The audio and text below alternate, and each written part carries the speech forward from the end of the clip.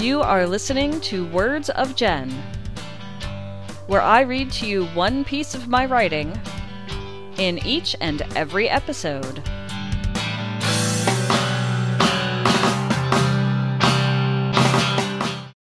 This is Jen, and you are listening to Words of Jen, the 1997 series in which I read to you a piece of a handwritten journal I was required to write as part of my student teaching experience back in 1997, as you may have guessed. These episodes are being produced and released during NaPodPoMo 2021, in which podcasters create, produce, and release an episode of a podcast every day during the month of November. This episode is called Dr. Yu Visits and is episode number 86. Thursday, September 30th, 1997. Start of week number 6. And I drew a little, shocked face with a exclamation point next to it because this was handwritten and you can't stick an emoji into a handwritten thing. And in 1987, I don't think we knew what emojis were for the most part. The time is going by very fast because I am enjoying this and learning so much. However, I do feel that I am getting a lot of things done. What got accomplished today? Reflection. 1. Got reviewed by Dr. Yu. He came in to see the second part of the papermaking lesson with one of the second grade classes. I got a great review, included in binder. It was reassuring to have him come in and to have him tell me I was doing a good job. It was also nice to hear from Mr. D that Dr. Yu was pleased with my lesson plans and that he and Mr. D and me felt that Mr. D and I work well together. At the start of student teaching, I was told by my professors at my university that the professor you have connected with who would be the one who evaluates you as to how good or bad you're doing in your student teaching would visit sometime within the first 2 weeks of the student teaching assignments. And we all started at the same time. This was week 6. He got there. And the result worked out. He was pretty happy with what I was doing, so that was good. And that was a huge relief at the time because I knew that Dr. Yu and I got along pretty well. And I knew that Mr. D and I got along very well, so I knew things couldn't possibly be dire as a result of being reviewed, but it was really nice to have that good review anyway. 2. Graded the second graders' work, L School. 3. Had something odd happen with one of the 6th grade classes at L School. One of the girls, who happened to be Caucasian, asked me if I was El Diablo. The kids who spoke Spanish were telling me to say no. I got the feeling that this girl had been saying this to people all day to get a reaction. I told the Spanish speakers who were trying to help me that I knew what she was saying, and then I told the girl, Yo no es el diablo. Yo hablo español, and I know what you're saying. She turned red. The Spanish speakers cracked up, and she didn't ask anyone else if they were El Diablo. I told Mr. D about it, and he said I handled it properly. We both felt she needed to learn that just because a person looks a certain way does not mean you know what language they speak. Surprisingly enough, after that, she started working on her totem pole and had a great start by the end of class.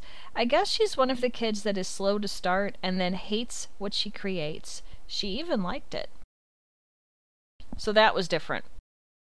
Because I spoke some Spanish. I grew up in an area where there were Spanish speakers and English speakers in the schools. My neighbors were Spanish speakers. Many people I lived nearby spoke Spanish. Some of us spoke English. My family spoke English. And going into school, I picked up bits and pieces of Spanish, and then I took about, I think, a year and a half of Spanish classes in high school because I wanted to learn how to read it.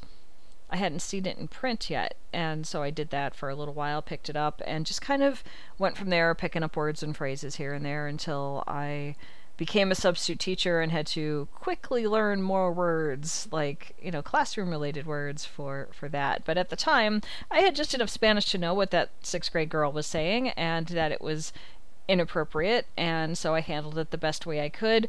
My best guess is the students in the class who spoke no Spanish at all whatsoever had no idea what I was saying or why the Spanish-speaking students thought it was so funny, but it was a lesson learned, I assume.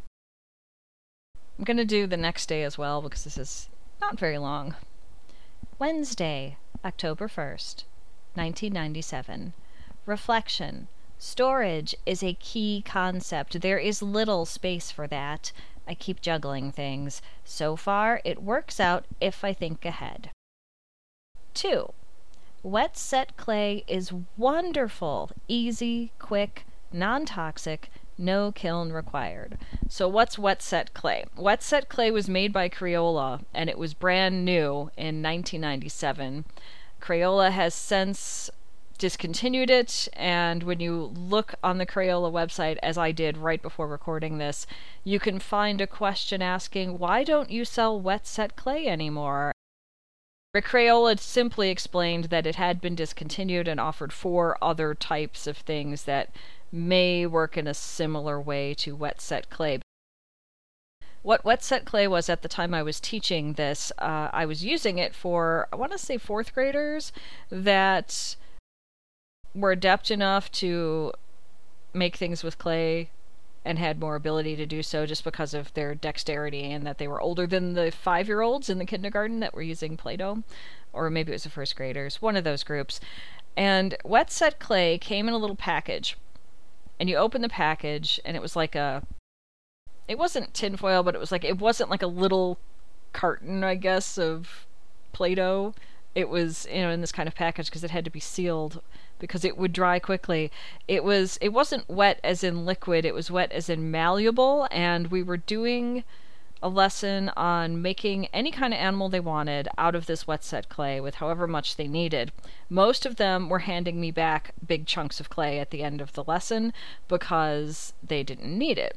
And so they were able to make whatever animal they wanted and put like the legs and the tail and whatever little details might have gone with that animal.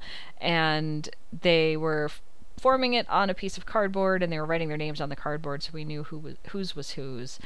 It went pretty well, but boy was it hard to find storage space for these things, because as they sat there they would dry, and then the next part was to have them painted in some way. I don't remember if we got to that or not, but we'll see as the journal continues.